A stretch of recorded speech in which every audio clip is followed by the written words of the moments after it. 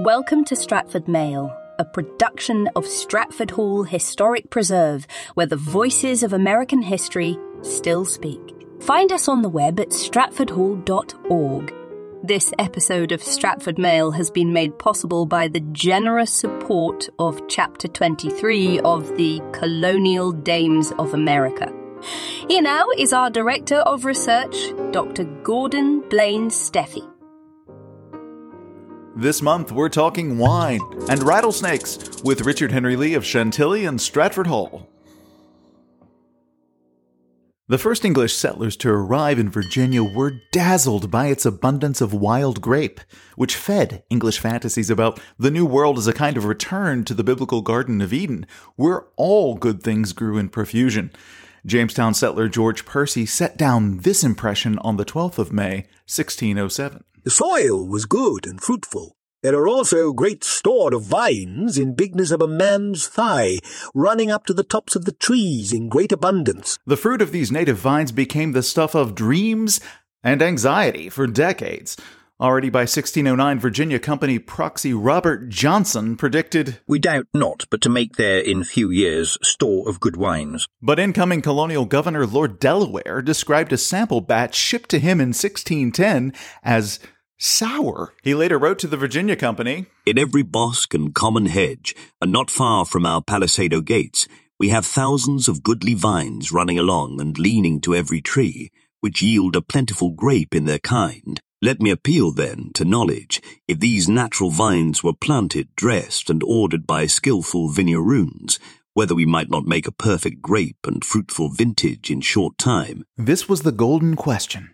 Whether, through cultivation, we might not make these native grapes perfect and produce a fruitful vintage in short time. And the answer, in short, was no, but not for lack of effort. Around 150 years later, Richard Henry Lee writes to Dr. John Fothergill overseas. Chantilly in Virginia, May 1769. Sir, your general humanity deserves the esteem of all, but permit me to say, sir, that your particular kindness to Americans claims their reverence and gratitude. When, therefore, my brother, Dr. Lee, informed me that you wished to have some wine from our native grape, I lost no time in procuring the best for you. Captain Johnston will deliver you a small cask, together with a few bottles of older wine. The first is of last year's vintage, and that in bottles is several years old. This wine is, at present, of the true flavour of our grape, and is very gently acid, a quality natural to this fruit. I wish the season and the heat of the tobacco load may not injure it. I am, with very singular esteem, sir, your most humble and obedient servant, Richard Henry Lee. Dr. John Fothergill was an admired London physician whose 1765 pamphlet, Considerations Relative to the North American Colonies, urged Parliament to repeal the odious Stamp Act and to treat Americans kindly, with equity at a minimum, views which made the doctor popular on this side of the Atlantic. Fothergill was an acquaintance and sometime colleague of Arthur Lee, who briefed elder brother Richard Henry on the doctor's curiosity about Virginia wine. That wine, likely made from muscadine or scuppernong grapes, shipped to England aboard the merchant vessel Lord Camden, captained by John Johnston, who was employed by London merchant James Russell. Russell's wife, Anne Lee, was first cousin to Richard Henry, and Russell partnered with the Lees of Virginia and Maryland in both commercial and personal ventures. Richard Henry ships the cask with, fingers crossed, that neither the temperatures below decks nor the hogsheads dense with tobacco will harm the wine. The cash potential of tobacco dampened colonial interest in the patient discipline of cultivating, growing, and harvesting of grapes for wine production. In 1619, the Virginia Company of London adopted a policy requiring every householder to yearly plant and maintain 10 vines until they have attained to the arts and experience of dressing a vineyard, either by their own industry or by the instruction of some vigneron. 8 vignerons, or vine dressers, were posted to Virginia that very year, among them Frenchmen from Languedoc, though of course the majority of the work was done by enslaved labor. By the King's command, the Virginia Company also provided every householder with a 1622 manual for the cultivation of vines and silkworms. authored by the keeper of silkworms at Greenwich and Whitehall, John Bonneuil, who ironically had no direct experience of viticulture in America, viticulture being the science of cultivating grapevines and grape. But in any case, directives and incentives to viticulture were no match for the rewards of the booming tobacco trade. Not as long as tobacco was king of the cash crops. And to be honest, the wine that was produced wasn't very good at all. European vines did not thrive, and wine produced from native grapes was sour, acidic, and otherwise unpalatable. Even the Virginia Company concluded that Virginia wine has been rather of scandal than credit to us. Failure to establish a wine industry only compounded the misery of the Virginia Company, which was already under immense and ultimately fatal pressure due to a long-standing record of financial loss and the Powhatan Uprising of 1622. Later laws and incentives designed to incite a Virginia wine revolution could not negotiate the several hurdles. But who was to blame? The French, some claimed, pointing fingers at the French vignerons.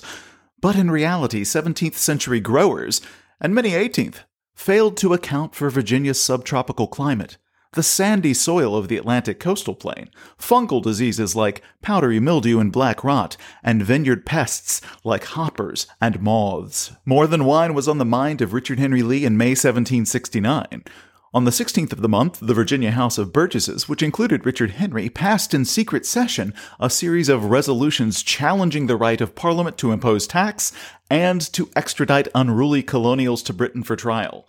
The very next day, Lord Botetourt dissolved the House, which immediately convened at nearby Raleigh Tavern in Williamsburg, and formed an association to boycott certain British and European goods. But the association fell apart when Britain repealed the Townshend duties in 1770, with the exception of the duty on tea.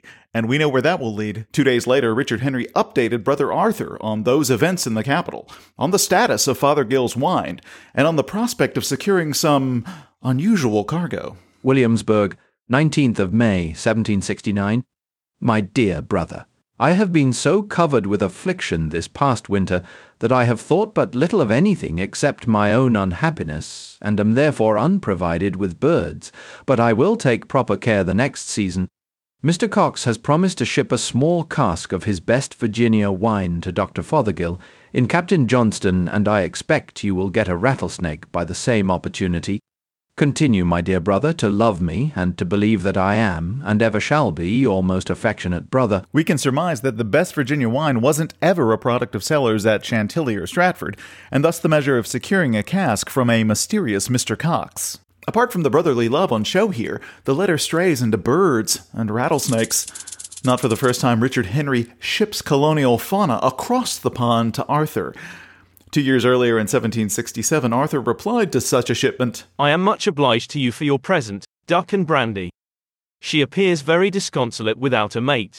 The partridges were by mismanagement let loose at sea, and perished in the ocean." Georgian London thrummed with the trade in and display of exotic animals. Such animals were symbols of empire, of the capability to master and bring the distant and dangerous there, here. Collections and exhibitions of curiosities, including exotic animals, were integral to 18th century coffeehouse and consumer culture, and rattlesnakes, whether quick or dead, featured in these exhibits as early as the 1730s. They were a popular choice for proprietors and collectors because their metabolism gave them an edge over most other animals during transport from British North America, and because patrons and spectators could experience fear of this noisy, lethal reptile, and at the same time take delight in that fear due to the controlled environment. Ducks, partridges, and rattlesnakes. Arthur Lee was collecting live specimens of North American fauna, perhaps to suit his own naturalist aims, or perhaps he played the part of procurer for his elite friends like Lord Shelburne, who kept an orangutan and a tamed leopard in his orangery at Bowood House in Wiltshire, where Arthur sometimes visited. Exotic animal traffic was an expression of empire, yes, and a business, a popular vehicle of education and entertainment, a way to boost your social capital, and a tributary feeding the work of natural historians, anatomists, dissectors, and other agents of Enlightenment science. Chantilly in Virginia, April 5th, 1770. You have never informed me if the wine was received by Dr. Fothergill or how the old gentleman liked it. The storm in September last, by destroying the grapes, prevented any wine from being made in these parts. I have been constantly on the lookout for a rattlesnake, and am now promised by a gentleman above that he will exert himself to get one against Captain Grieg's ship sails, or Walker's at furthest. Let me know, if you please, whether it will be agreeable to Lord Shelburne that I send him a cask of our finest spirit made from the peach. It is so highly flavourous and partakes so much of the fruit that I really think 'tis much preferable to the finest Eric. We know neither whether Fothergill received his wine, nor Arthur his rattlesnake, though it's safe to assume the industrious Richard Henry satisfied both requests. 2 years before this final reference to Fothergill's cask, Virginia exported 13 tons and 135 gallons of wine to Britain, though it doesn't seem to have shipped much more before or after that date. The very year Fothergill gets his cask, if indeed he got it, a Frenchman named André Estève pitches the Virginia House of Burgesses for support to produce what he called good merchantable wine from native grapes on land near Williamsburg. Estève's experiment had failed by 1777 when the vineyard was put up for sale and Virginia Colony got out of the wine business. Moderate advances in Virginia winemaking in the 19th and 20th centuries were interrupted and diminished by competition from California, Prohibition, and the American entry into World War II. Did Dr. Fothergill enjoy his cask of Virginia wine? The jury's out. Drinkable Virginia wine was a long time coming, and desirable Virginia wine, well, wine from the native grape of our Commonwealth splits opinion even today, as it enjoys a boom built around wines made from French-American hybrids. Fothergill would have done better to receive a cask of flavorous peach brandy as Richard Henry proposes to ship to Lord Shelburne because, unlike European vines, the fruit trees introduced to North America by European settlers flourished. But that's a topic for a different day. Thank you for listening and subscribing to Stratford Mail from Stratford Hall Historic Preserve in Westmoreland County, Virginia. I'm Director of Research, Dr. Gordon Blaine Steffi. Do more than just listen. Become an active participant with Stratford Hall in the production of new and exciting programs like Stratford Mail. Contribute online at www.stratfordhall.org/support-stratford